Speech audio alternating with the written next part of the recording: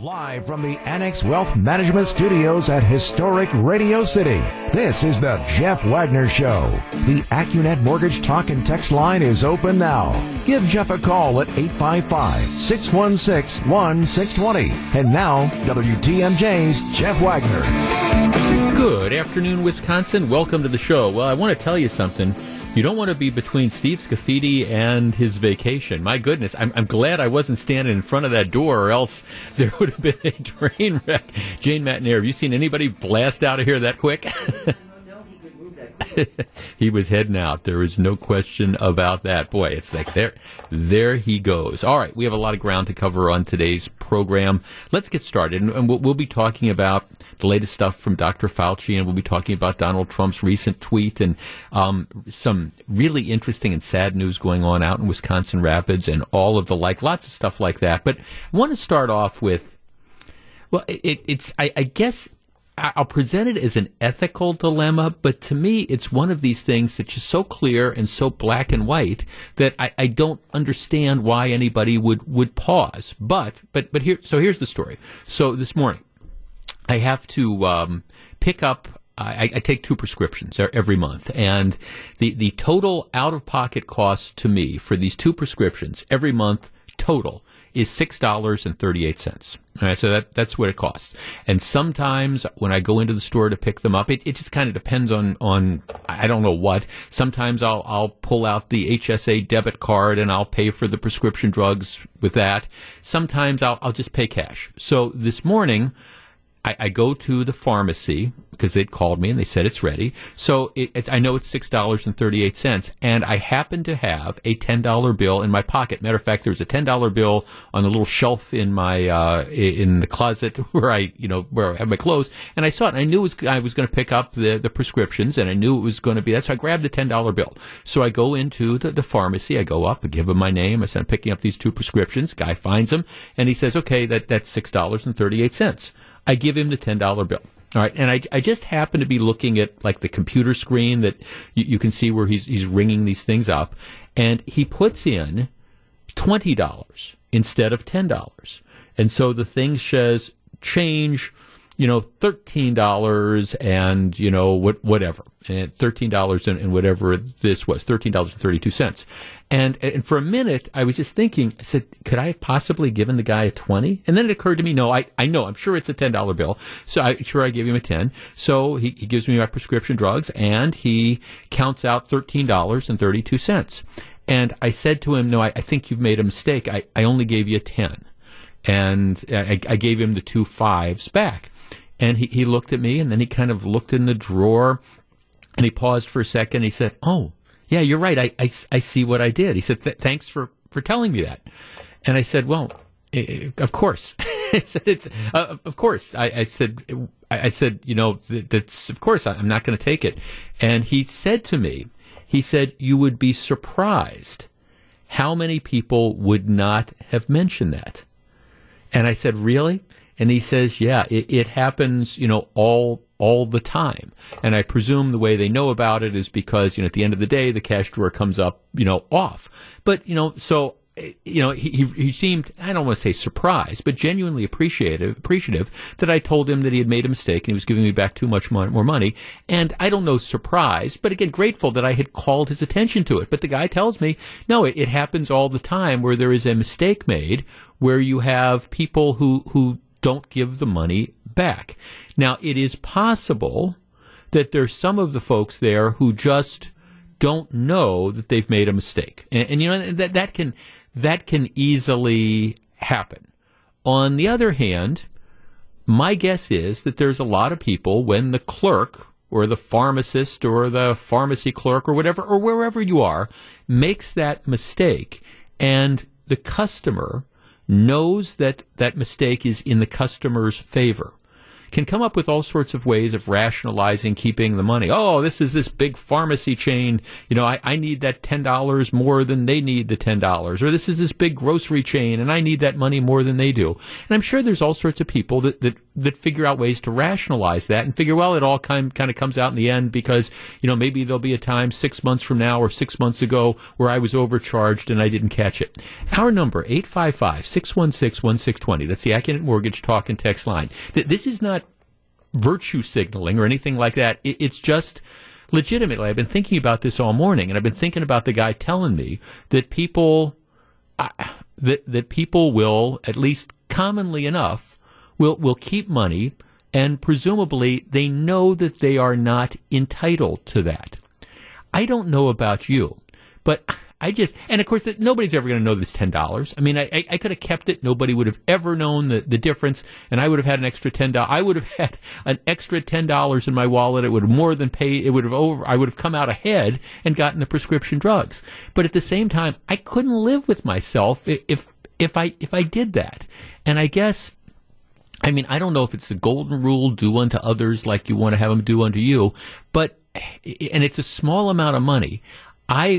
My conscience, if I would have kept that extra $10, I will tell you, it would have been bothering me all morning.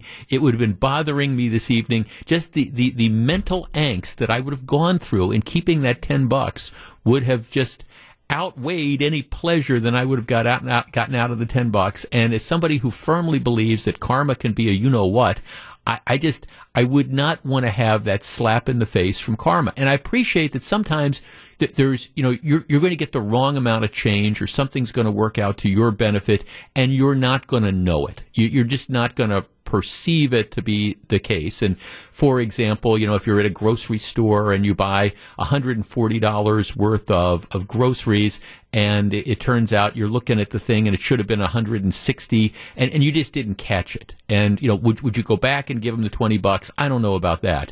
But as far as keeping the money, I couldn't do it. 855-616-1620. That's the AccuNet Mortgage talk and text line. But that's just me. Be honest. If you're in that situation where clearly there is a mistake made and it's a mistake, but you're the only one that knows it's a mistake, are you keeping that dough or are you giving it back? 855-616-1620. That's the AccuNet Mortgage talk and text line. We discuss in just a minute. If you're on the line, please hold on. This is Jeff Wagner. Jeff Wagner on WTMJ. Here's a text. Jeff, I did a self-checkout at Sam's Club once and forgot to scan something underneath one of my packages. I realized it when I went out to the parking lot. I turned around, went back to customer service to pay for it. I think it's the religious upbringing and the guilt that I would have suffered by thinking about it too much. It was the right thing to do. Yeah, I would have definitely felt guilty keeping that $10, and I would be waiting for karma to slap me somewhere for doing that. 855-616-1620. Bonnie in Campbellsport. Bonnie, you're in WTMJ. Hi, Jeff. Hi, Bonnie. Hope you're staying. Me and my husband, we had a bank that was quite a ways away from where we were. That's where they direct deposited my husband's checking. And we went there to take out $300, and we didn't check the money when we left. And we were about 40 miles away from the bank when I was counting the money, and it was $100 bills. They were brand new. And when we got away, I checked, and they were stuck together. There was $200 more because they were stuck together. And so we right away turned around and took it back. And the teller told us that if we wouldn't have done that, it would have came out of her paycheck. And she was very thankful. She said most people would not have done that. Yeah, and that's what the guy I was talking to today, at least, we didn't have this lengthy conversation, but he, I said, well, it doesn't, everybody would do what I did. And he said, no, everybody wouldn't do what you did. And I'm like, oh, wow. And again, I mean, I figure it would be the other way if the guy shortchanged me by mistake and, had given me change for a 10 and I'd given him a 20. I'd want to call that to his attention and I'd want him to give me the right amount of change. It's the right thing to do. Yeah. She said $200. She said that's a lot of money. I don't believe you turned around for that. And we said, well, it's not ours. So, well, no, but you get to feel no. Thanks for the call, Bonnie. But I mean, it's to me, I guess it's doing the right thing. I mean, here's a text, Jeff. Where I work, it comes out of my pocket if I make a mistake. Here's another text, Jeff. I used to work in retail. If my drawer didn't add up at the end of the night, I had to make up the difference. Yeah, I'm not positive that's legal, but I don't know one way or the other. I'm not going to say definitively. So whenever this type of thing happens to me, I think about that clerk and not about some big corporation. Let's talk to Mike in Madison. Mike, you're on WTMJ. Yeah, I mean, to me, it's just very, very simple. This is not my property. It needs to be returned. And talk about karma. When I was a kid, she'd listen. She's going to know it's me. She used to say her grandma always taught her, if you steal anything, even by act of omission, you're going to lose twice as much. And I can tell you as a kid, that was true. If I did something, even if it was $1, I ended up breaking a toy 3 minutes later. Karma is there when it comes to these things. It's very simple, very clear in my mind. Right. No, I exactly. I think right. To me, thanks for calling. I mean, it's a clear cut, right is right and wrong is wrong. Now, again, you can get into gray areas. And to me, my situation this morning was just a very, very clear cut, and it's a very easy sort of thing to deal with. Now, I will say that, again, let's use the grocery store example where, let's say we're talking about $10, and you get home and you find you're looking at the register tape and you find that you've been undercharged for something, or that there's something in your bag that the clerk didn't ring up or whatever. You've got 3 bags of groceries and that the one thing of meat didn't ring up. And I don't know, would I go back for $5 or $10? No. If we were talking about hundreds of dollars, definitely. So, I mean, I'm not trying to be self-righteous here. I don't know what exactly that level is, but on the spot, when you're there and it's a mistake, I just don't see how you can not do the right thing and give them the money back. Because again, there might be a time when you're going to want to have that happen to you. Jim in Bayview. Jim, you're on WTMJ. Hello, everybody.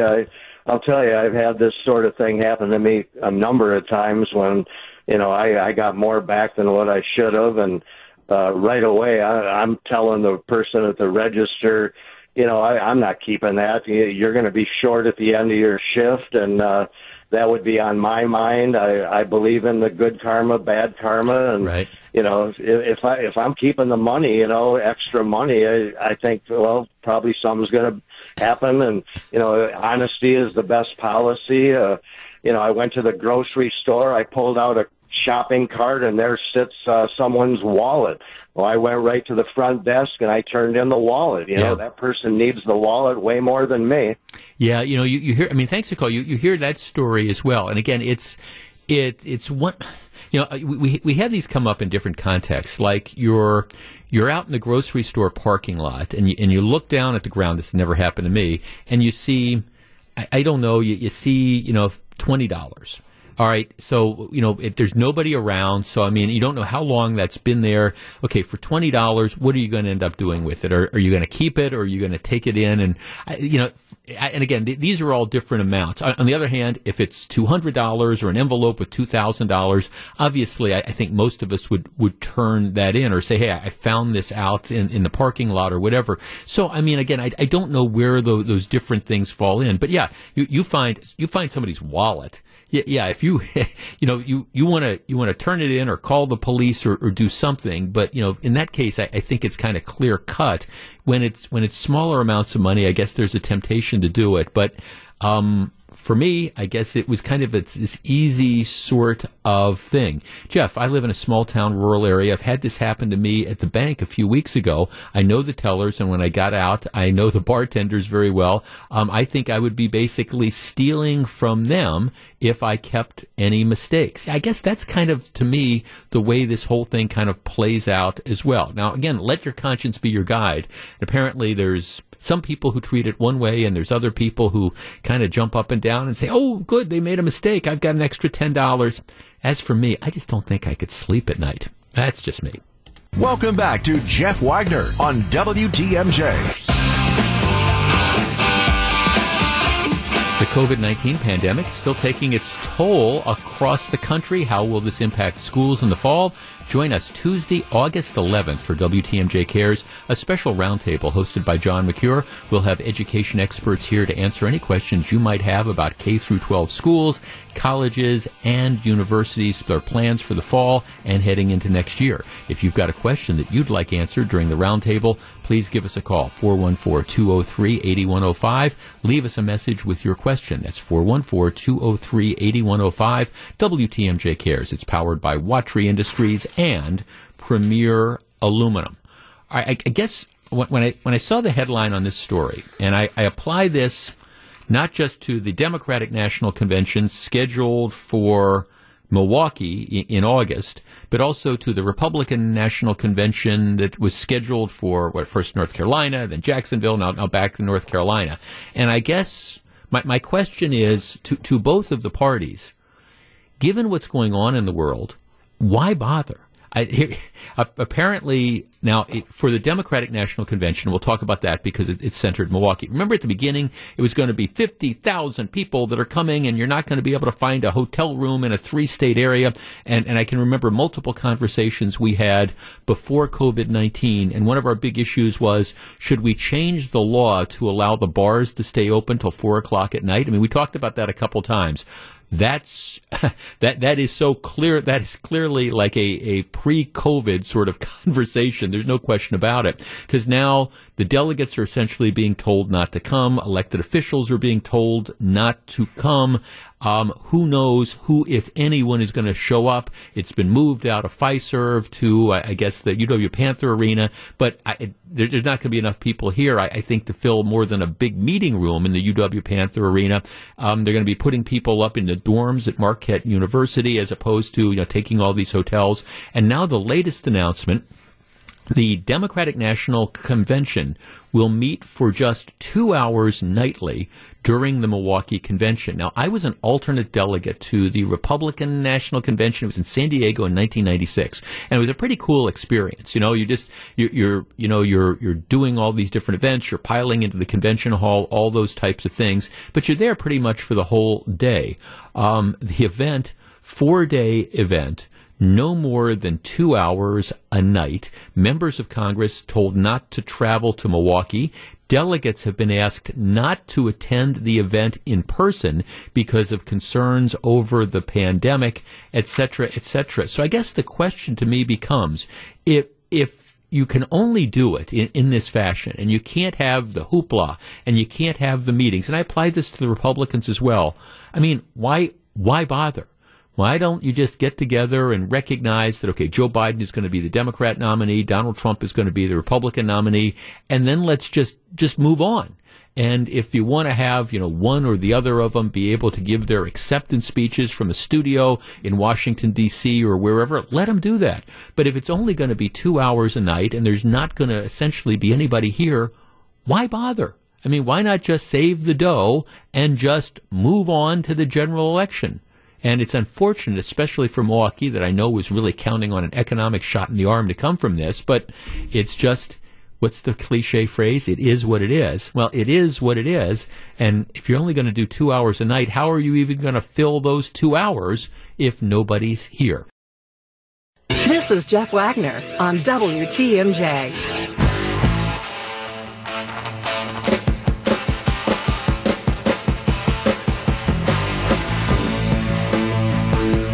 All right, we've spent a lot of time and energy over the course of the last couple months discussing the various mask mandates that are out there.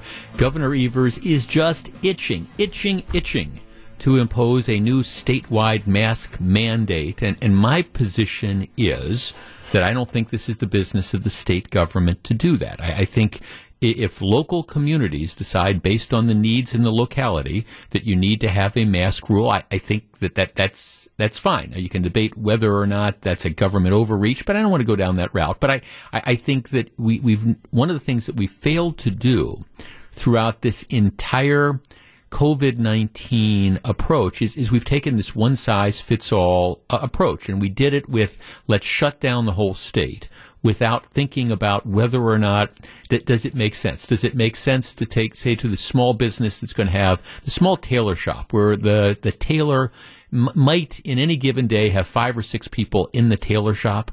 right? Does it make sense to have forced him to shut down for months when, again, you're allowing the Walmarts and the Costcos of the world to open? I think we need to be smart moving forward and figure, all right, is the government order, if we are going to say to private businesses that you can't operate, is that going to significantly reduce the spread of COVID-19 or not? Which is why you can make an argument, I guess, if we believe now that part of the reason that you're seeing upticks in COVID-19 is because you have young people flocking into bars, okay, well, that could be an argument in some of the areas where there are hotbeds or epicenters, like the city of Milwaukee. Okay, that could be an argument for, I guess, saying we've got to put more restrictions on bars. But it doesn't justify a restriction on the small jeweler or the dog groomer or whatever. You got to be smart about this. And that's why I think for the mask rules, you have to be smart as well. And I'm the guy that argues that one size does not fit all.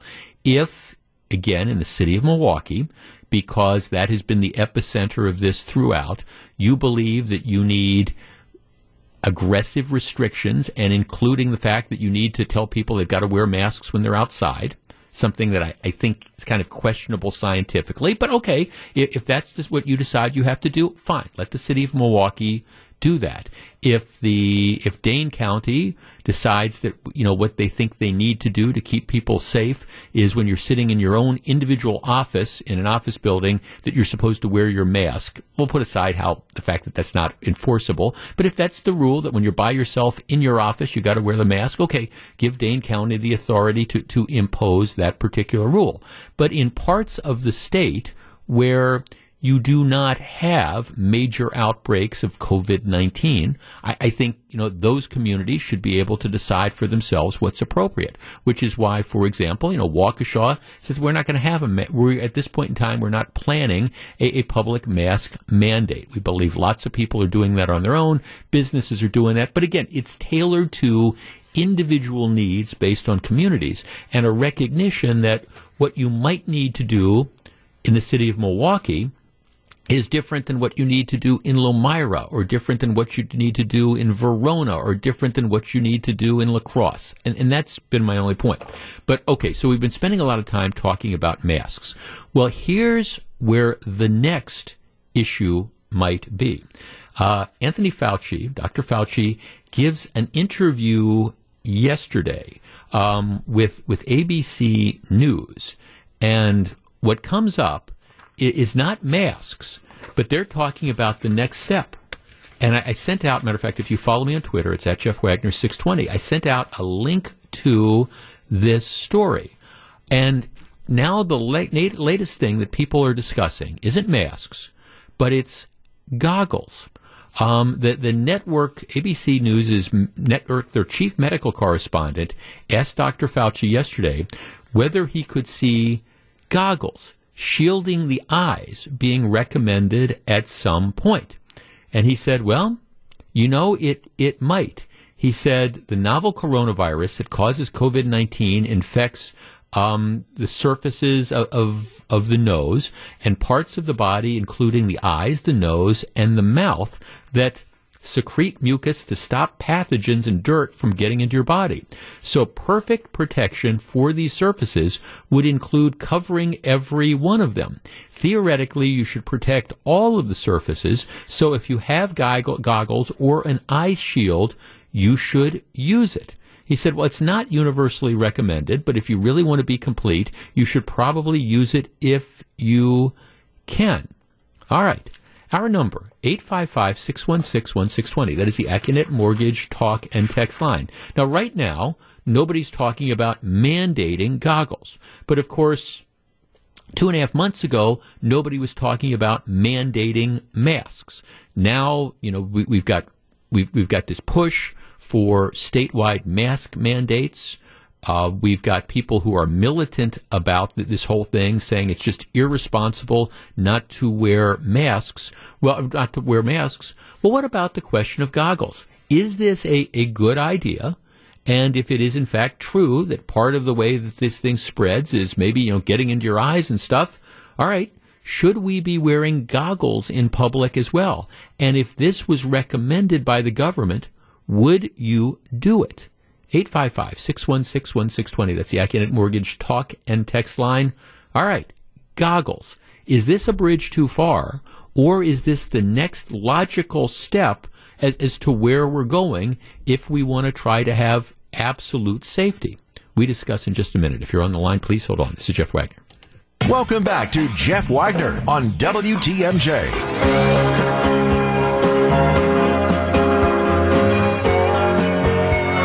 855-616-1620. That's the AccuNet Mortgage talk and text line.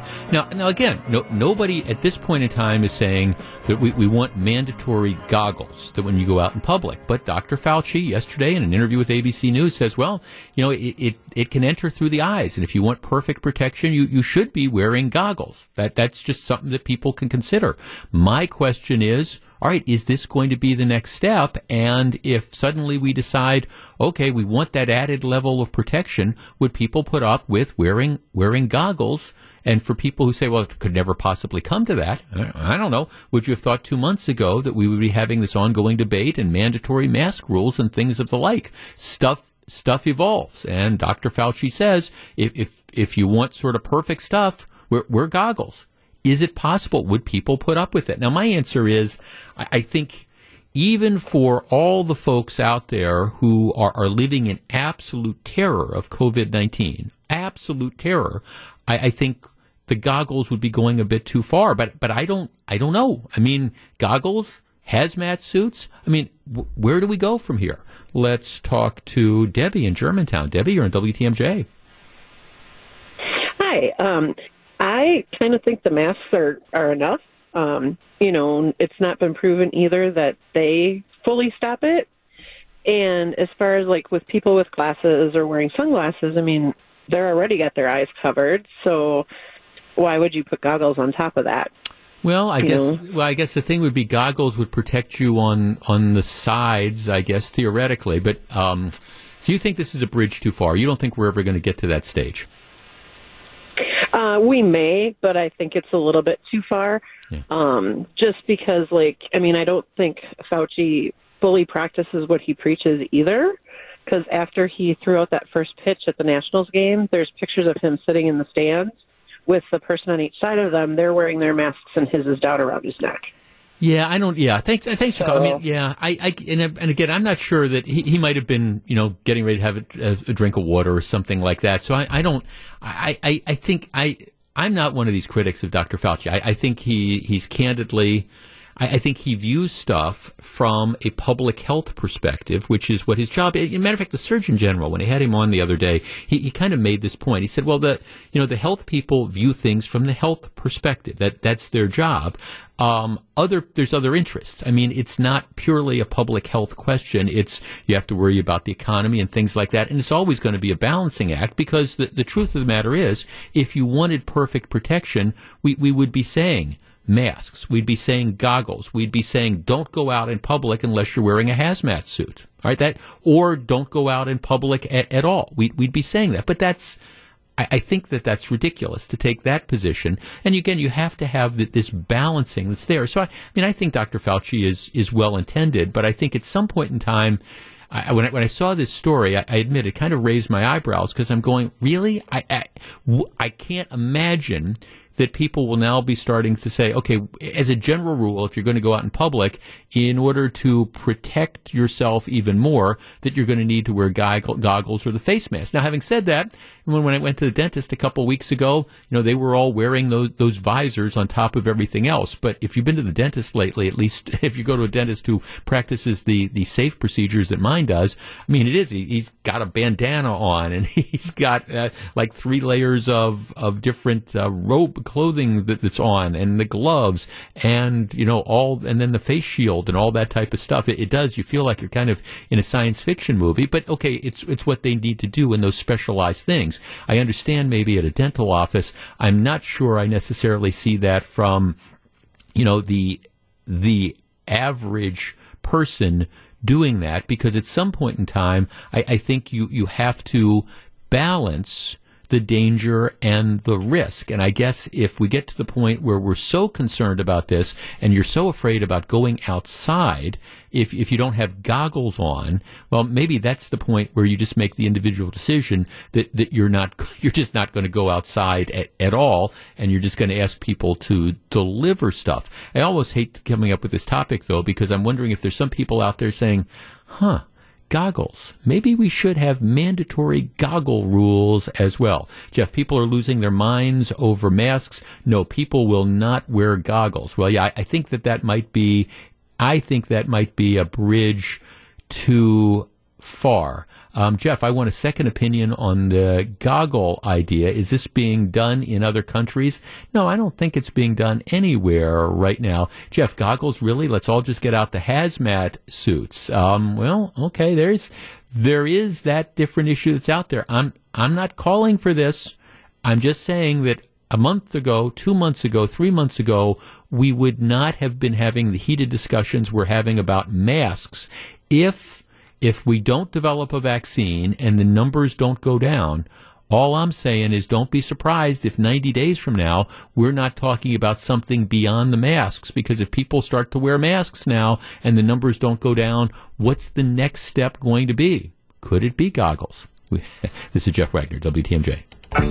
All right, we have breaking news. I have in my hands an order just issued by Wisconsin Governor Tony Evers. Now, before I tell you the order, let's understand what is going on. He has been unhappy ever since the state Supreme Court struck down his safer at home rules, saying that the Department of Health didn't have the authority to put them in place as long as they wanted to continue them.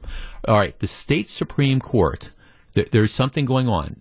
Tomorrow, I believe, or the next day, one of the justices, Dan Kelly, who voted in favor of striking down Safer at Home, he lost his bid for election. He's off the court. A liberal named Jill Karofsky, she will replace him. Still a 4-3 majority, conservative majority, but one of the conservatives had voted in favor of Safer at Home. So there's a different dynamic. Governor Evers, and we've been talking about this for a couple weeks, has been waiting until there is a change in the Supreme Court, I believe, to do certain things. And he has acted. Here is the press release. Governor Evers issues executive order declaring public health emergency and requiring face coverings statewide. Here's the press release. Governor Evers today declared a public health emergency and issued an emergency order requiring individuals to wear face coverings when indoors and not in a private residence, with some exceptions as clarified and defined by the order. The order is effective at 12:01 a.m. on Saturday, August 1st, and will expire on September 28th, 2020, or by a subsequent superseding order. So that he's got the authority for 60 days. While our local health departments have been doing a heck of a job responding to the pandemic in our communities, the fact of the matter is, this virus doesn't care about any town, city, or county boundary, and we need a statewide approach to get Wisconsin back on track. We've said all along that we're going to let science and public health experts be our guide in responding to this pandemic, and we know that masks and face coverings will save lives. While I know emotions are high when it comes to wearing face coverings in public, my job as governor is to put people first and do what's best for the people of their state, and that's what I am going to do.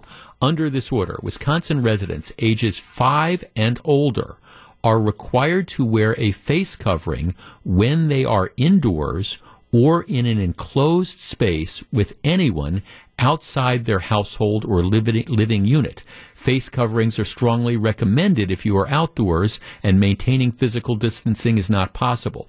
The order also enumerates exceptions to the requirements, listing activities such as when the individual is eating, drinking, or swimming.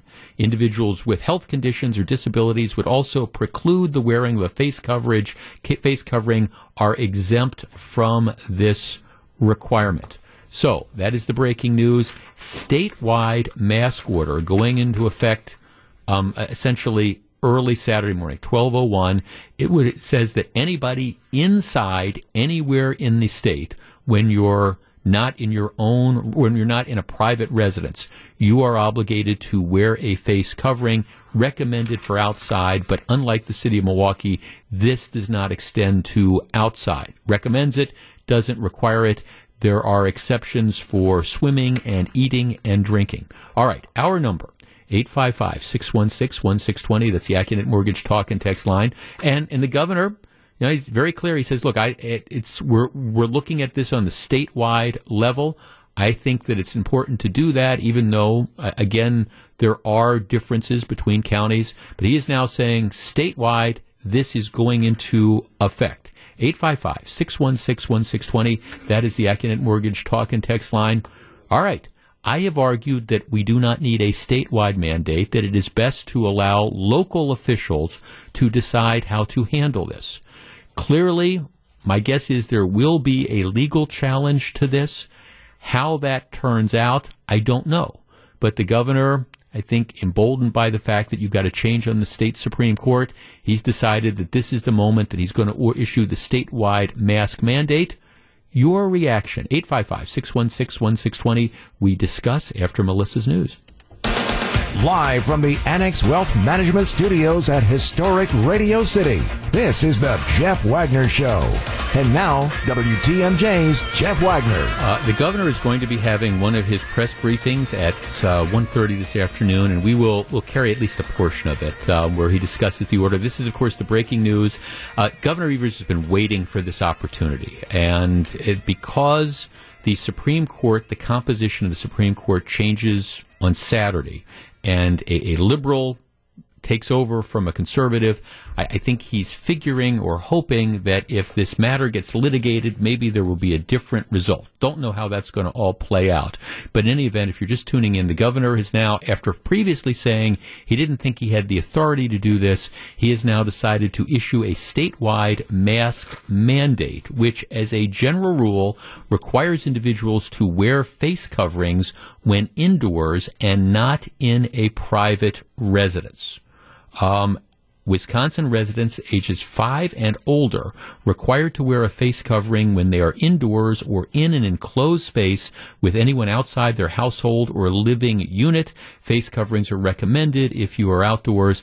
There are also certain exceptions to the requirement, including when you are eating, drinking, or swimming. And again, there's other exceptions as well. Somebody was saying, well, what about a media thing? Are you going to have to wear a mask when you do the radio show? I don't think so, because I think there's a broadcast exception, but I'm not positive. I have not seen the list of the exceptions to this yet. In addition, I don't know how it works with regard to restaurants, for example, or for bars, whether it means that you have to wear your mask when you are inside for example, the restaurant, except if you're in the act of eating. Don't know how specific it is going to be. Have not seen the exceptions that are there yet. But you know, the governor has been itching to do this, and again, he's issued the statewide order. Our number, 855-616-1620, which is the AccuNet Mortgage Talk and Text line. Jim in Wagner says, good luck enforcing this. What can Tony do if people refuse to comply? Well, that's been the issue, all along. If people choose not to comply with this, how do you, in fact, enforce this? But at the same time, even if they don't have a good enforcement mechanism, my guess is they're hoping that just the fact that there is this order out there that requires people that people will comply because there's an order. All right, 855-616-1620. Let's start with Charlie in Greenbush. Charlie, you're on WTMJ. Thank you, Jeff. Sure. My comment on this is I think it is long overdue that the governor enacts this. And the reason I'm saying that is because at this point in time, I don't feel the public is taking this seriously. I had the opportunity, or the misopportunity, to have to go to 3 different pharmacies on Sunday. Each one had posted on their doors, face mask required. Right. And each one of them, as I was going to the back of the store to get to the actual pharmacist, I noticed numerous people without wearing masks. And maybe, just hopefully, this will encourage people to do the right thing. Let me ask you this. What do you think is going to, I guess that was my question. What do you think is going to change if people decide that they're not going to follow those signs where the businesses say we encourage you to wear a mask? What is going to happen? What do you think should happen to the people who aren't wearing the masks? If they are required, I would say it is the responsibility of the business owner to ask them to leave, and if the business owner does not ask them to leave, I think the business owner should be fined. Okay, and if I realize enforcement would be almost impossible. Okay, but at least my hope is that at least it'll get the message out to people. Hey, this is serious. We need to help each other. Okay, good enough. Thanks for the call. I mean, I do raise the issue and by the way, the state the order will say that you can have individual communities can have restrictions that are more extensive than the state order. So, for example, the city of Milwaukee, which requires masks outside if you're going to come within 2 yards of someone, an order. Matter of fact, I had to drive through the northwest part of Milwaukee today. So all sorts of people I saw nobody complying with that order, wearing masks outside. Absolutely nobody. But the city of Milwaukee has that order in place. Under Evers's order, you can have more restrictions. So the city of Milwaukee would be able to say, okay, even though this is more restrictive than the governor's order, we will also want to require people not to wear masks outside. Jeff, this means all students in school need to wear a mask all day. Yes, that's correct. Matter of fact, there's a number of rural school districts that had planned to reopen in-person learning and no mask requirements. Yes, this would say any school that's deciding to reopen to in-person learning, because it applies to kids 5 years old or older. So any school that's planning to reopen needs to have masks, regardless of what's going on in the local community, regardless of whether it's the city of Milwaukee where you do have huge outbreaks or a community that's had almost no instances of COVID-19, right? This takes away the discretion from the local officials. You have no choice for this. All right, we continue the conversation in just a moment, and we will carry the governor's remarks on this at 1:30 this afternoon. Jeff Wagner on WTMJ. Okay, I have the list of exceptions here. Face coverings required. I'm looking at the order. Every individual age 5 and older in Wisconsin shall wear a face covering if both of the following apply. The individual is indoors or in an enclosed space other than at a private residence. So what this means, unlike what they're doing in Dane County, is since it's a private residence, if you invite friends over for dinner, for example, you do not have to wear a mask. Let's see. And another person or person who are not members of the individual's household are present in the same room. But you need both. Private residents are excluded. Okay, exceptions. Here we go. Individuals who are otherwise required to wear a face covering may remove the face covering in the following situations: while eating or drinking. And again, I don't know how what that means as a practical matter. When communicating with an individual who is deaf or hard of hearing. When obtaining a service that requires the temporary removal of the face covering, such as dental services. So yes, when you go to the dentist, you can take down your face mask. I'm getting my tomorrow 8:15. I've got I've got a temporary crown on. I'm getting my regular crown on. But yes, dental offices can in fact stay open while sleeping. So you don't have to wear your face. I'm not making this up. You don't have to wear your face mask while you're sleeping. While swimming or on duty as a lifeguard, while an single individual is giving a religious, political, media, educational, artistic, cultural, musical, or theatrical presentation for an audience, the single speaker may remove the face covering when actively speaking. So I think that means I'm okay. While the face covering is removed, the speaker must remain at least 6 feet away from all other individuals at all times. Okay, well, our studio's set up that we're 6 feet apart. Okay, other exceptions. When engaging in work while wearing a face covering would create a risk to the individual. When necessary to confirm the individual's identity, including while entering a bank, when federal or state law or regulations prohibit wearing a face covering. So, okay, that's where you have it. And then there's exceptions for people who have, health conditions. And if you're unconscious, incapacitated, or otherwise unable to remove the face covering, if you're unconscious, okay, you're exempt from this particular decision.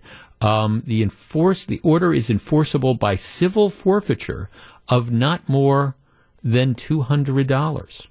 Not more than $200. Well, again, I am genuinely curious as to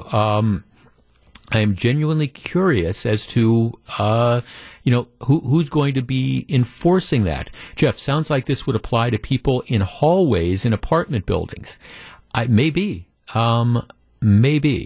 Let's see. Jeff, what are the odds the mask mandate will have an expiration date of never? Well, right now it's 60 days. It's the health emergency, so I think it runs till September 28th. So they're declaring a new health emergency, and he's using that authority. I don't know how this is all going to play out. And like I say, I don't know how, as a practical matter, this is going to work when you have the people that are in the restaurants or things like that. So I guess the bottom line is that this is what the governor thinks is appropriate. It's necessary. He believes that with the new composition of the Supreme Court, he'll be able to do this legally. Time will tell whether that works out. Will be interesting to see whether people end up complying with this and how this works on a practical basis. Having said that, I mean, at least where I hang out, most of the stores that I end up going to, matter of fact, all of the stores I end up going to, say we want you to wear face masks. And so I always carry my face mask with me, and I put it on when I go into the pharmacy, like the story I was telling this morning, or I go into the liquor store, or I go into the grocery store. So maybe this won't be that big a deal when it comes to stores. I think the bigger issue is going to be in office buildings and things of the like. Well, the governor believes it's necessary. Governor believes he has the authority to do it. We'll see as this plays out. Back with more in just a minute. This is Jeff Wagner. You're listening to Jeff Wagner on WTMJ.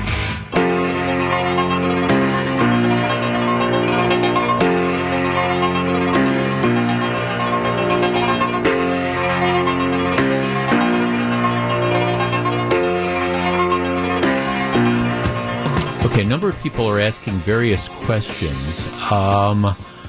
And some of which I'm not sure how this is all going to play out. A couple of people are saying, is this in effect for outdoors? No, it does not. Unlike the city of Milwaukee's, this does not apply to outdoor situations. Somebody is asking me, what about working out at a gym? I don't see any exceptions for gymnasiums, at least in the order that I read. So I think, at least off the top of my head, at first blush, I think that this says that I think if you're going back to a gymnasium, yes, you're going to be required to wear a mask, while you're working out, because it's not a residence, and it's a private it's a building, so open to the public. So I think you've got that. Somebody was asking me about cars. I want to look at the order again.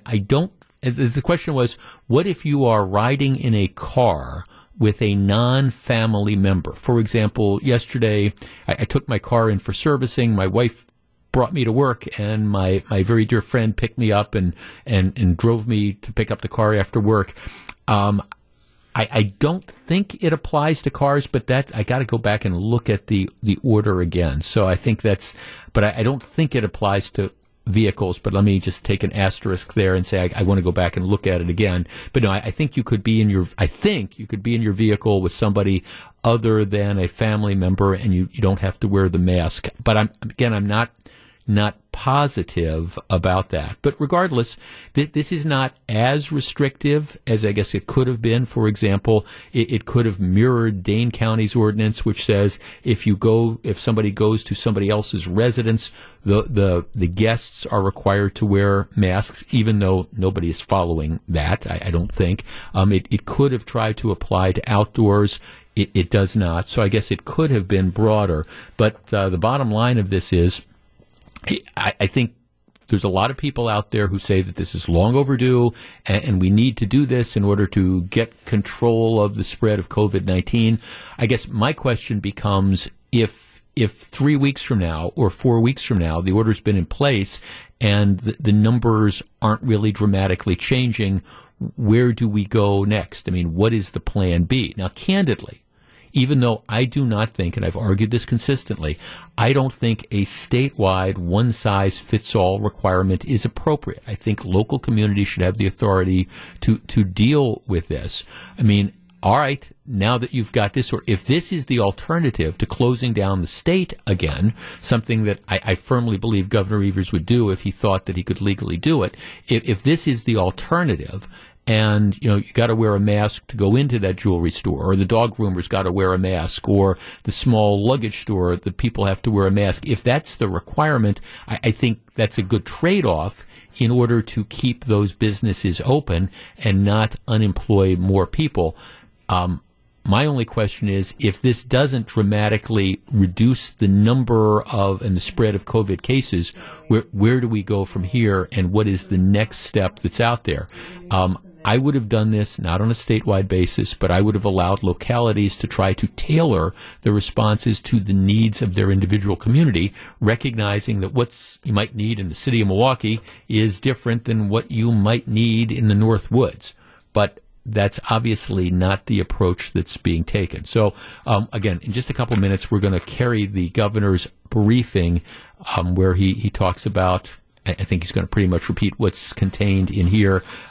As far as the different exceptions and some of the variations and some of the permutations, not exactly sure how some of these different scenarios are going to play out. But the general rule is if you are inside and it is not a private residence, you will be expected to wear a mask. And the penalty, it's not a crime, it is a civil enforcement thing. The penalty is $200. Who's going to be out there enforcing it? I honestly don't know. It goes into effect 12:01 a.m. Saturday morning, which means tomorrow is fine, but then starting 12:01 Saturday morning, that's going to be the rule. And the order says it stays in effect until essentially September 28th. It's 60 days, which is what the statute gives the governor for emergency rulemaking power. So it's in effect for 60 days, and unless it's canceled earlier or unless the governor decides to try to continue it. So all that's coming up. Okay, tell you what, when we come back, we're going to have the governor. He's going to be addressing the state of Wisconsin with regard to this order that he originally said he didn't think he had the authority to sign, but now he's decided to go ahead and issue it, and a lot of other stuff coming up on today's program as well. Right now, though, it's almost 1:30. Let's go to the WTMJ Breaking News Center. Here's Melissa Barkley. Thank you, Jeff. And as you said, Jeff, breaking news this afternoon. Governor Evers declaring a public health emergency today and issuing an emergency order requiring people to wear face coverings indoors, but not in private residences. This will pertain to people ages 5 and older. The order goes into effect early on Saturday. It will expire on Monday, September 28th. Face coverings, though, are strongly recommended if you are outdoors when you can't maintain physical distancing. The average number of new confirmed coronavirus cases has drastically increased throughout July. The governor is expected to speak about the mandate. Right now, we're going to go to the governor. He is speaking about the new mask mandate in the state. Designee Andrea Palm, and available to answer questions are Dr. Ryan Westergaard, the Chief Medical Officer with the DHS Bureau of Communicable Diseases, and Ryan Nielsen, the Chief Legal Counsel for the Governor's Office. We'll begin the briefing with remarks from Governor Tony Evers. Good afternoon and welcome back. Thanks for joining us today. I know so many of you throughout this pandemic have been doing your part to flatten the curve and help keep our families and our neighbors and our communities safe by staying safer at home limiting social interaction and travel, and wearing face coverings whenever you go out in public. So I want to thank you, as always, for all the work you've been doing and the sacrifices you're making and your commitment to doing everything you can so that we can get through this pandemic together. A few months ago, Wisconsin was in pretty good shape. The numbers were improving, and we had made real progress in fighting this virus. Unfortunately, things have changed drastically since then. The tide has turned, and we've seen a surge in new cases across our state. Although we're fighting the same pandemic, we find ourselves in a completely different situation than one we were in just a few months ago. Local public health departments and workers have been doing their best to respond to this pandemic in our communities, and they've all been doing a hell of a job. But what we know to be true is that this virus doesn't care about any town, city, or county boundary. It doesn't care whether you live in the Dodge County or Fond du Lac County side of Waupun. It doesn't care whether you're perfectly healthy or young, and it doesn't care whether you're a Republican or Democrat. I know there have been those who've demanded a piecemeal rather than a statewide approach. They've said we do not need a statewide effort to respond to this crisis. Well, we tried their way. Folks, it's not working. Our statewide efforts to combat this virus have worked before, and so that's what we announced here today. So today, I declared a new statewide public health emergency as we battled a new surge of COVID-19 across our state. I also announced a new face covering order that will go into effect on August 1st at 12:01 a.m. Give folks enough time to get face coverings if they don't already have them.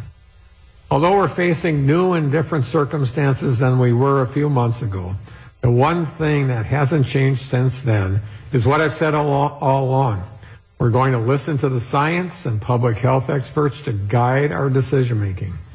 And folks, the science and public health experts are telling us that face coverings and masks can save lives. My mask protects you, your mask protects me, and our masks work best when we both wear them together. Under the order I signed today, face coverings will be required for every person age 5 and older anytime you are indoors or in an enclosed area and you're not in a private residence. That means you can still go for a walk outside, go swimming, or eat without a face covering on. But if you're going to head to the grocery store or you're supporting a local restaurant and waiting for your food, we need you to mask up, folks. And if you are at a private residence but you're with a small group of people, we'd still encourage you to wear a face covering.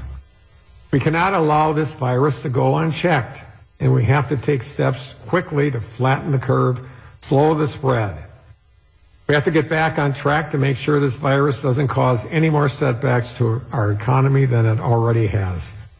The sooner we get back to working together to flatten the curve and prevent the spread of COVID-19, the sooner we can get back to work, school, sports, shopping, restaurants, and doing all the things I know we all miss, as soon as we can do them safely. I know folks are worried that the order I'm issuing today to keep people healthy and safe will immediately be challenged by Republicans in the court. I know folks are worried another ruling could just create more chaos as we respond to this pandemic. I'm worried about that too. But my job as governor is to put people first, to do what's best for the people of our state, and to do everything I can to keep people healthy and safe. So that's what we're going to do. Please continue to look out for your neighbors and to stick to our Wisconsin values of kindness, respect, and empathy. And understand that the most powerful thing you can do is to serve as an example to those around you by wearing a face covering, practicing physical distancing, and following best safety practices. While I know emotions are high when it comes to wearing face coverings in public, I want to remind everyone that we are in a battle against this virus, not against each other. Public health is a team sport, and it is on all of us together to ensure that these efforts are successful. Stay home as much as you're able.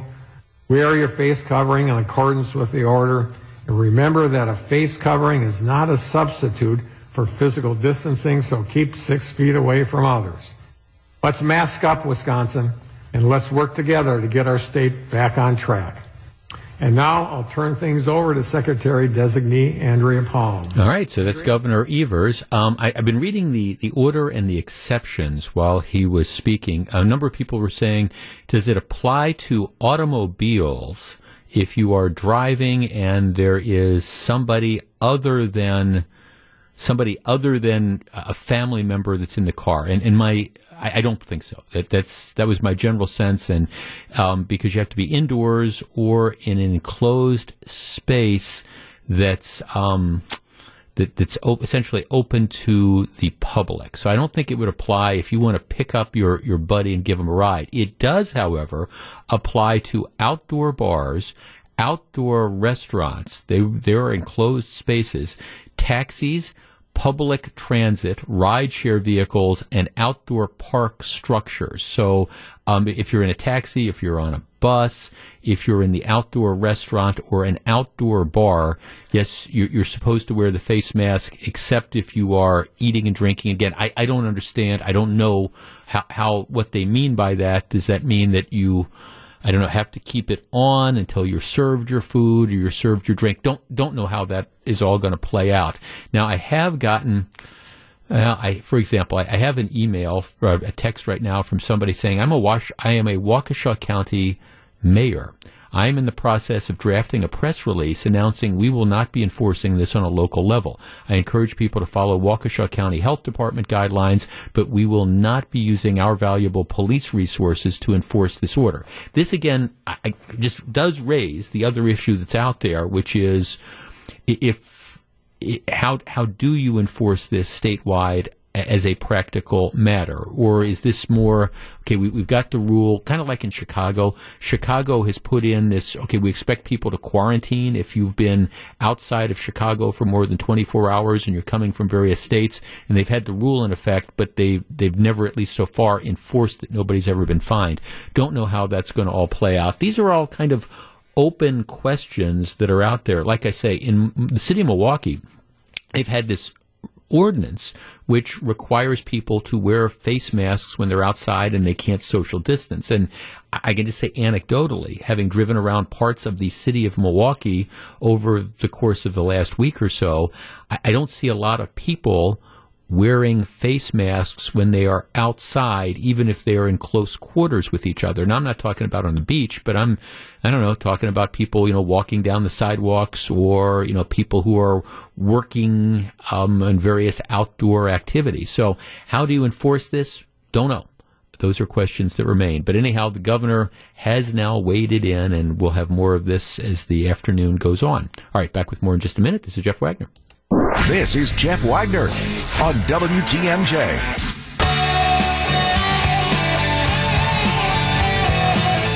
So very glad to have you with us. I often believe that President Trump is his own worst enemy.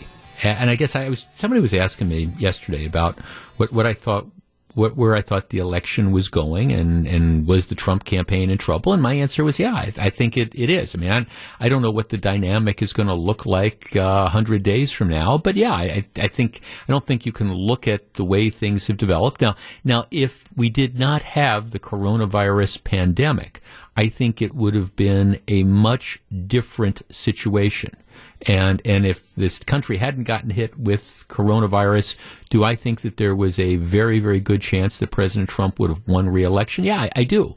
The economy was going great guns, and I think that would have worked out. But at the same time, this whole dynamic has changed. Now, maybe I'm going to be completely wrong. I didn't see President Trump winning in 2016, and I might be wrong about that, and a lot can happen in 100 days. But if I were a betting guy, I'd say the odds of his being reelected right now, if the election were held tomorrow, not great. But again, things can change. But the thing that's always struck me is that even when things were going well, President Trump has this tendency to, be able to snatch defeat from the jaws of victory in many respects. And a lot of it has to do with, a number of the tweets that he sends out, and some of the fights that he picks. And I've seen this going on over 4 years, and maybe it's something that's followed him throughout his whole career, that this inability to, I don't know, just kind of let stuff go. And I understand why that has an appeal to, some people who say, I love the fact that the guy's a fighter. To me, there's battles you fight, and then there's just sometimes where you say, this doesn't matter, just ignore it. And you're just better off ignoring it because, just because there's a squeaky wheel, well, sometimes if you just let it squeak long enough, it falls off, and then you don't have to worry about it anymore. But the president, he can't help himself sometimes. And he ends up, again, bringing on issues and contentions and things like that just make a lot of people, even people who I think, want to support him, kind of just shake their head. And today was another example of this. This morning, the president, if you haven't been following this, sent out a tweet. And in the tweet, he alluded to the fact that maybe he felt the election coming up in November should be postponed. Here's what he tweeted. With universal mail-in voting, not absentee voting, which is good, 2020 will be the most inaccurate and fraudulent election in history.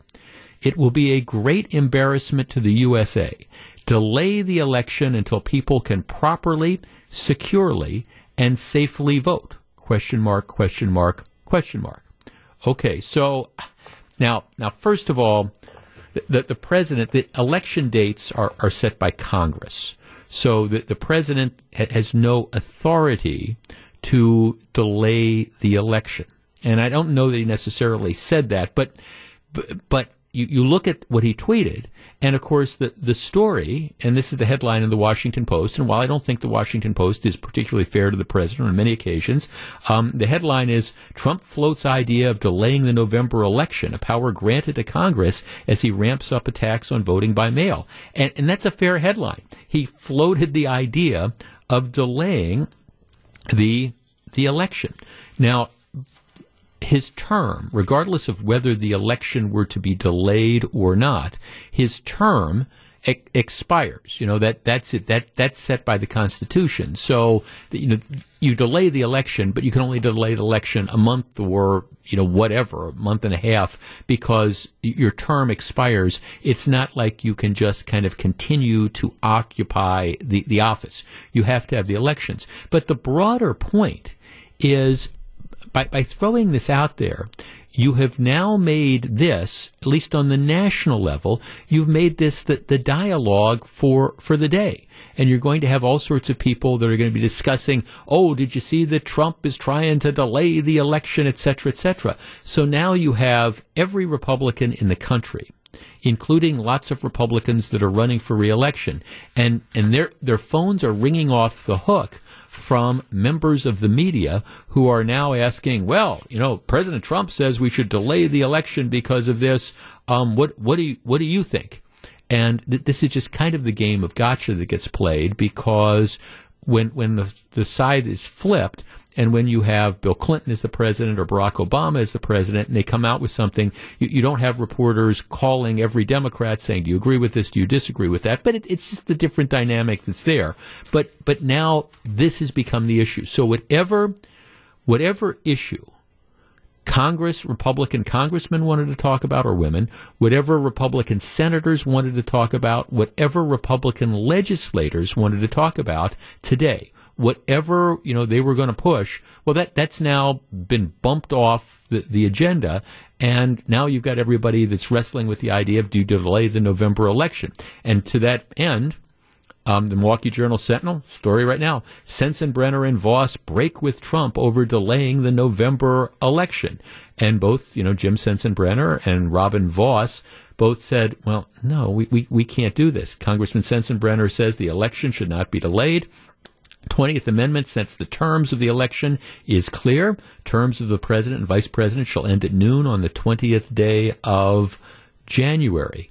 And again, and of course, this is it makes sense. And from the perspective of Wisconsin Republicans, remember that, Governor Evers was toying with the idea of delaying the April election, and Wisconsin Republicans took the correct position that no, we can't delay the election. We've got to go ahead and proceed.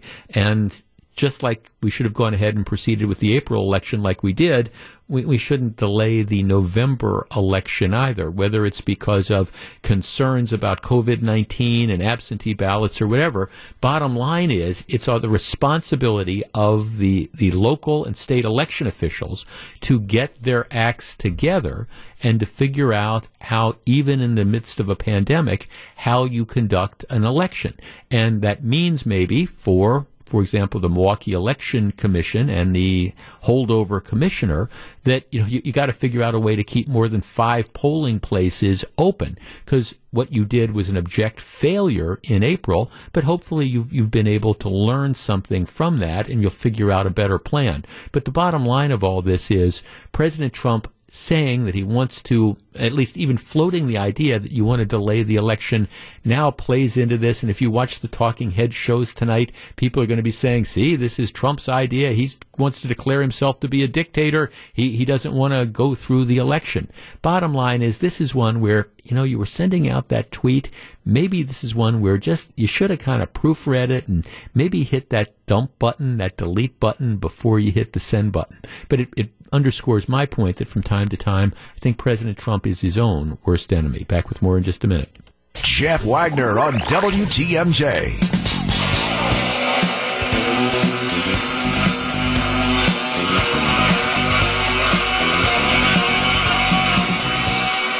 So, very glad to have you with us. All right. I had the weather looks like it's going to be really, really nice this weekend, and my guess is there's going to be all sorts of people that are going to be out and about. We will explore this on Monday's program. This is, of course, the first weekend that the mayor of Chicago, her imposed ban on people traveling to Wisconsin and then returning to Chicago, or coming from Wisconsin and going to Chicago. This is the weekend that it goes into effect. Wisconsin is now listed as one of those states where if you spend more than 24 hours there, you've got to self-quarantine. That's the idea. Now, like I say, so far, this order's been in effect for a couple weeks for all sorts of other states, and nobody's been cited, but they say they're going to get tough on this. So here is the question. This kind of goes back to what I've been talking about with all these different quarantine and these mask orders, which is, if you put things in place without any mechanisms for enforcement, are you really accomplishing anything, or is this just virtue signaling that here we're going to do this stuff because we're hoping people will comply, but we really don't have any consequences for not doing it? So here's really kind of the acid test. Test is going to be, if you are in some of our vacation areas, if you're up in Door County this weekend, if you are in Lake Geneva this weekend, do you think you're going to see fewer Illinois license plates than you would have done previously? And by the way, I know that not everybody from Illinois lives in Chicago, but at the same time, there's no doubt that a decent portion, or at least a portion, of the people who regularly come up and vacation in Door County, or who, have places in Door County, or have places, in Lake Geneva, or in some of the various lakes, throughout southeastern Wisconsin or south central Wisconsin. I know that there is a portion of them who are clearly, from Chicago. So the question is going to be, are they paying any attention to this order? Will they be there? Will they say, oh my gosh, well, if we go up to the place that we have in Lake Geneva or at Paddock Lake or wherever, if we go to that place that we, our place to get away from the city, and we spend 24 or 48 hours, we go up on Friday night and we come back on Sunday evening or whatever, we're now supposed to quarantine for 2 weeks. So we're not going to quarantine for 2 weeks because that's just not practical. So we're just not going to go. Now, do you think anybody's going to follow that rule? Do you think anybody's really going to comply with that? And maybe people will. Maybe they will. My guess is you will see just as many cars and license plates from Illinois in Lake Geneva or in Door County or in any other of the areas. You'll see just as many this weekend as you saw last weekend or 2 weekends ago or 3 weekends ago, because nobody is going to comply with this rule, which then raises the question of, if you've got no way of forcing compliance, why have the rule in the first place? All right, when we come back, we got a lot of stuff coming up in the 2 o'clock hour of the program. Do not go anywhere. This is Jeff Wagner. Live from the Annex Wealth Management Studios at historic Radio City, this is the Jeff Wagner Show. And now, WTMJ's Jeff Wagner. Okay, so Melissa, give me the female perspective on this. Okay, look at the monitor that we have here, and it's the one of the things we're looking at is the mayor of Milwaukee, right? Yes, he's on a Zoom. Okay, he's on Zoom. Now, what do you notice about the mayor of Milwaukee? Well, I noticed this the other day. He is sporting a beard. He is sporting a beard. Okay, so give me the female perspective. Is it a thumbs up or is it a thumbs down on this look? Not beards in general, but on the look for Tom Barrett. I would say no. I would say, I like the smoother looks better. I'd say put the mask back on. Well, no, I see. He's trying something new. So this is from my perspective. I said that. See, there are some guys that look really good in beards. Yes. I am not. So I said, I can't I'm imagine not one you. of them. Yeah, I can't imagine that. Because just like with Barrett's, mine comes in white.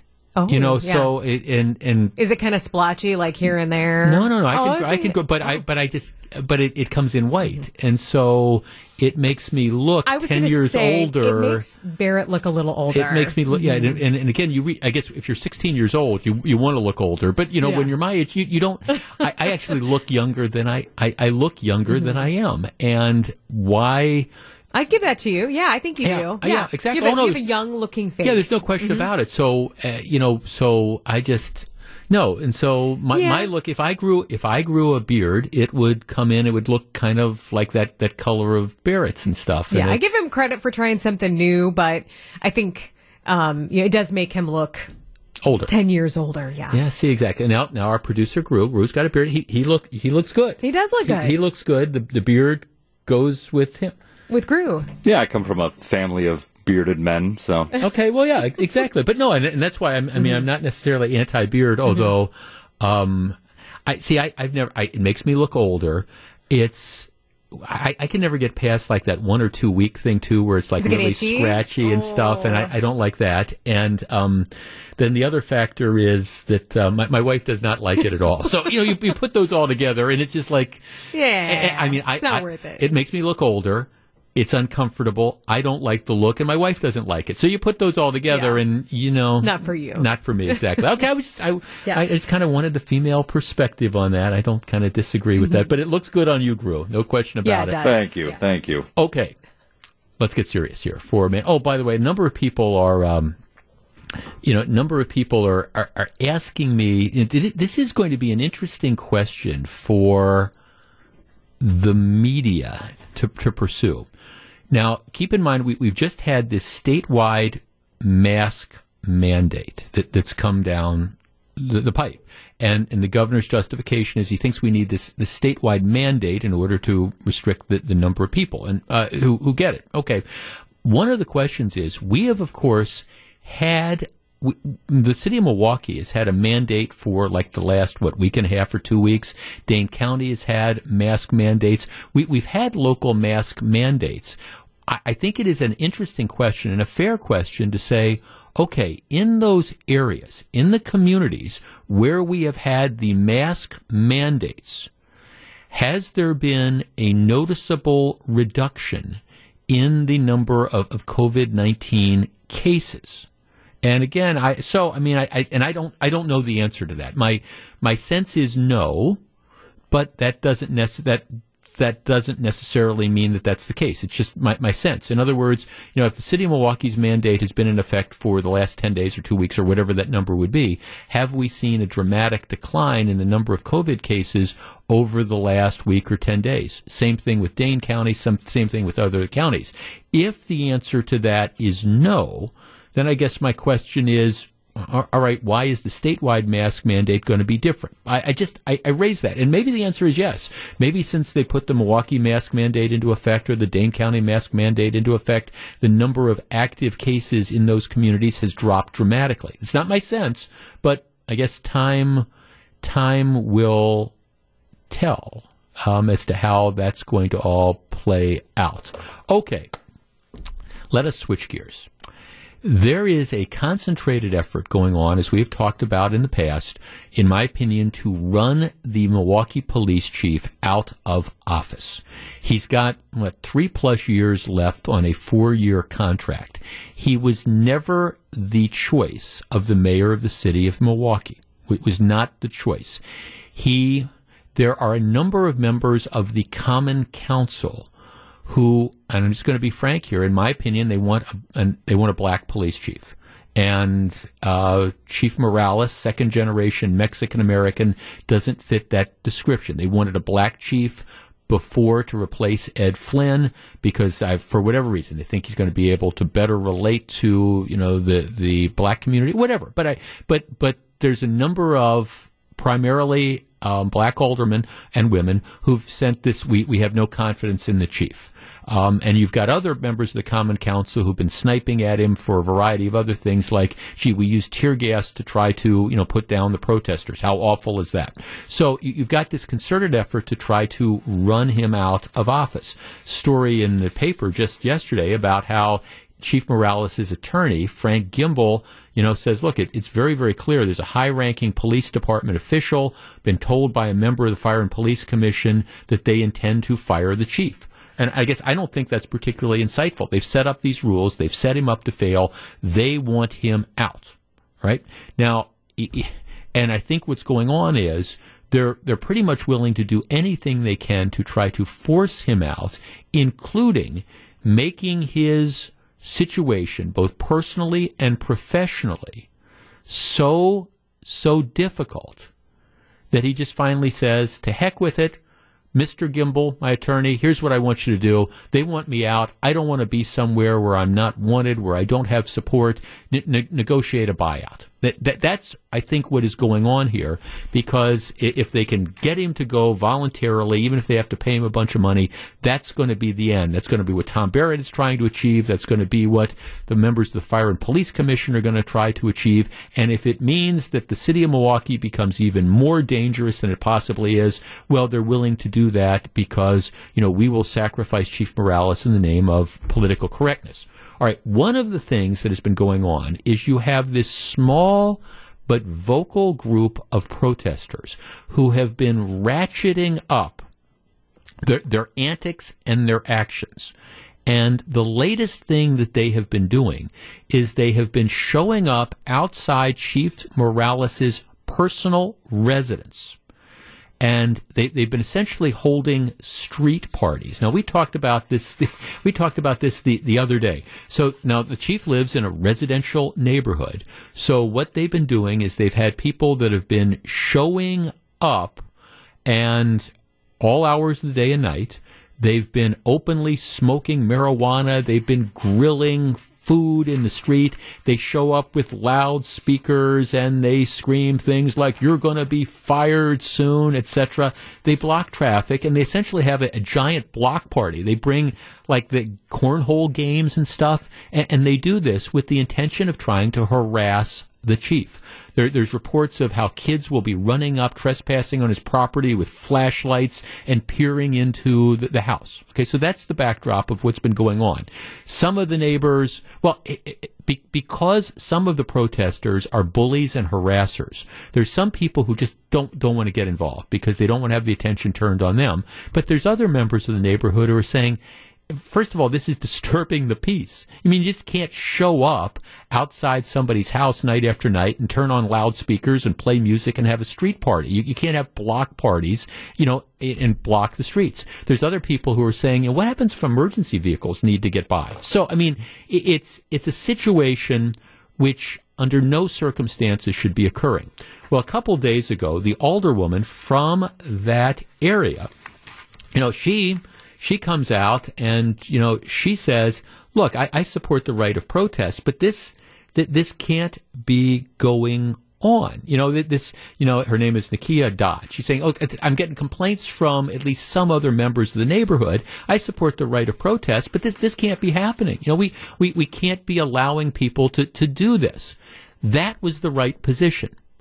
Well, in what is hardly a profile in courage, she has now reversed herself, giving into the mob. All right, she came back with a statement yesterday saying, these protest parties that I denounced earlier this week, well, never mind. I found those statements to be damaging, dangerous, and inaccurate.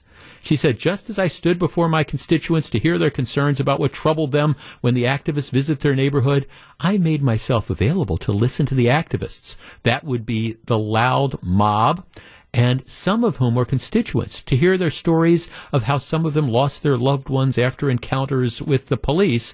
And she goes on to say that, well, my statement is keep marching. So all that stuff I said about blocking the emergency goals and disturbing the peace, never mind. Our number, 855-616-1620. That is the AccuNet Mortgage talk and text line. I don't think the chief of police or any public official, by the way, whether you're an alderman or alderwoman, whether you're the mayor of the city, whether you're the governor of the state, I don't think any public official should have to put up with, or their neighbors should have to put up with lawlessness, trespassing, illegal activity in the name of protest outside their personal residences. And just like if you had a group of people that would decide, all right, we're going to show up outside of Tom Barrett's house every night, and we're going to block the streets, and we're going to get on loudspeakers, and we're going to trespass and have people run up and shine flashlights in his house, just like that would not and should not be allowed. I think this type of behavior outside the police chief's house is completely and totally inappropriate as well. And I think any citizen, any taxpayer has the right to expect that, for example, in this case, the police department, and I'm sure Chief Morales doesn't want to engage this. I mean, I'm sure what's going on, I think, is you've got the protesters, you've got the mob who are trying to provoke a response. Because you know what's going to happen. I mean, all you need to do is finally the police chief say, look, enough is enough. I want to be treated like any average citizen. And I don't want people, playing loud music outside my house. And I don't want people blocking the streets. And I don't want people trespassing on my property. And of course, it's a game with some of the protesters and the mob.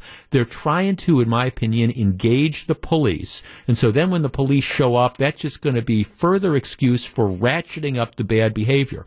It's wrong.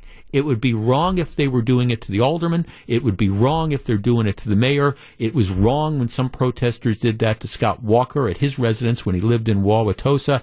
And it's wrong when they're doing it with the police chief. And shame on this alderwoman for deciding to do the complete and total backtrack as she caves into the demands from people who are engaging in lawlessness. 855-616-1620. That's the AccuNet Mortgage talk and text line. Let's start with Bob in Menominee Falls. Bob, you're on WTMJ. Jeff, this absolutely almost turns it does turn my stomach. This is not part of Chief Morales' job description. And as far as this alderwoman is concerned, she needs to be careful now. Develop a backbone and stand up for what's right.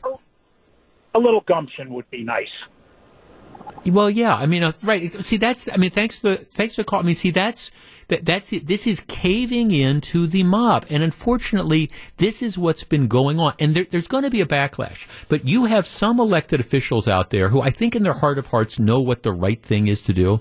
But instead, they're cowed. They are afraid of getting on the wrong side of what I'm describing as the mob. Some of these folks who are loud, they are vocal, they've got their agenda, and they're not going to stop until they accomplish that. And they don't care if they're trespassing, they don't care if they're disturbing the peace. They think they have this higher calling, and And it is. They're bullies. They are harassers. And the fact that you've got so many public officials that are allowing these groups to intimidate people. Now, look, I don't care. You want to stage protests against Al Morales? Stage protests against the chief. That's okay. That's your right. But, imagine going out to somebody's private residence and doing this on a night after night basis. Okay, imagine if you had a bunch of people who oppose the Milwaukee mask ordinance. And imagine if night after night after night, they were doing the same thing outside Tom Barrett's house that they're doing outside of Chief Morales' house. And it wouldn't be tolerated. And it shouldn't be tolerated. Let's talk to Larry in Kewaskum. Larry, you're on WTMJ. Hi, Jeff. How you doing? Well, I'm kind of worked up about this. I just don't think it's right. Good.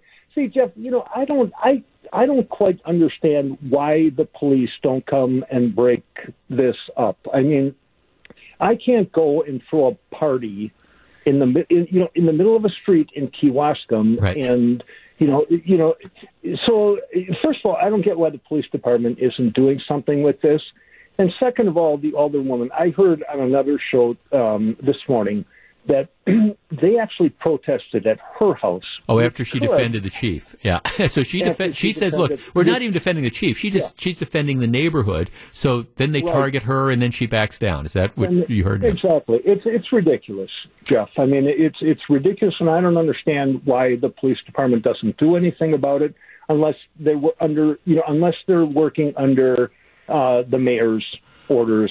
Well, I think, yeah, well, Larry, thanks. I understand they don't want to engage because what you have is a small vocal group who is engaging in bad behavior and who are testing limits. It's kind of like the out of control, 12-year-old or 10-year-old. They keep pushing limits because they're trying to engage. They're trying to provoke a response. They're trying to do something that's going to get them arrested. And then, that just ratchets up the thing.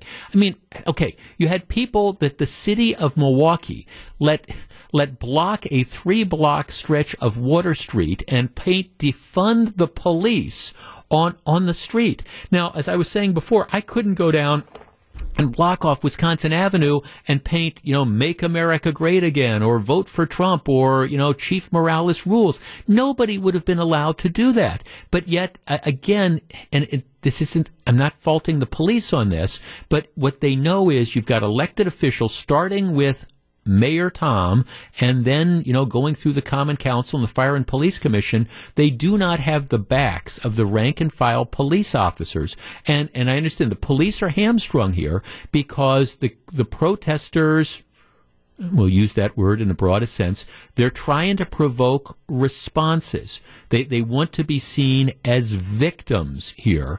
And so the police are just trying to give them their head until they get too far. And I don't know what the limits are.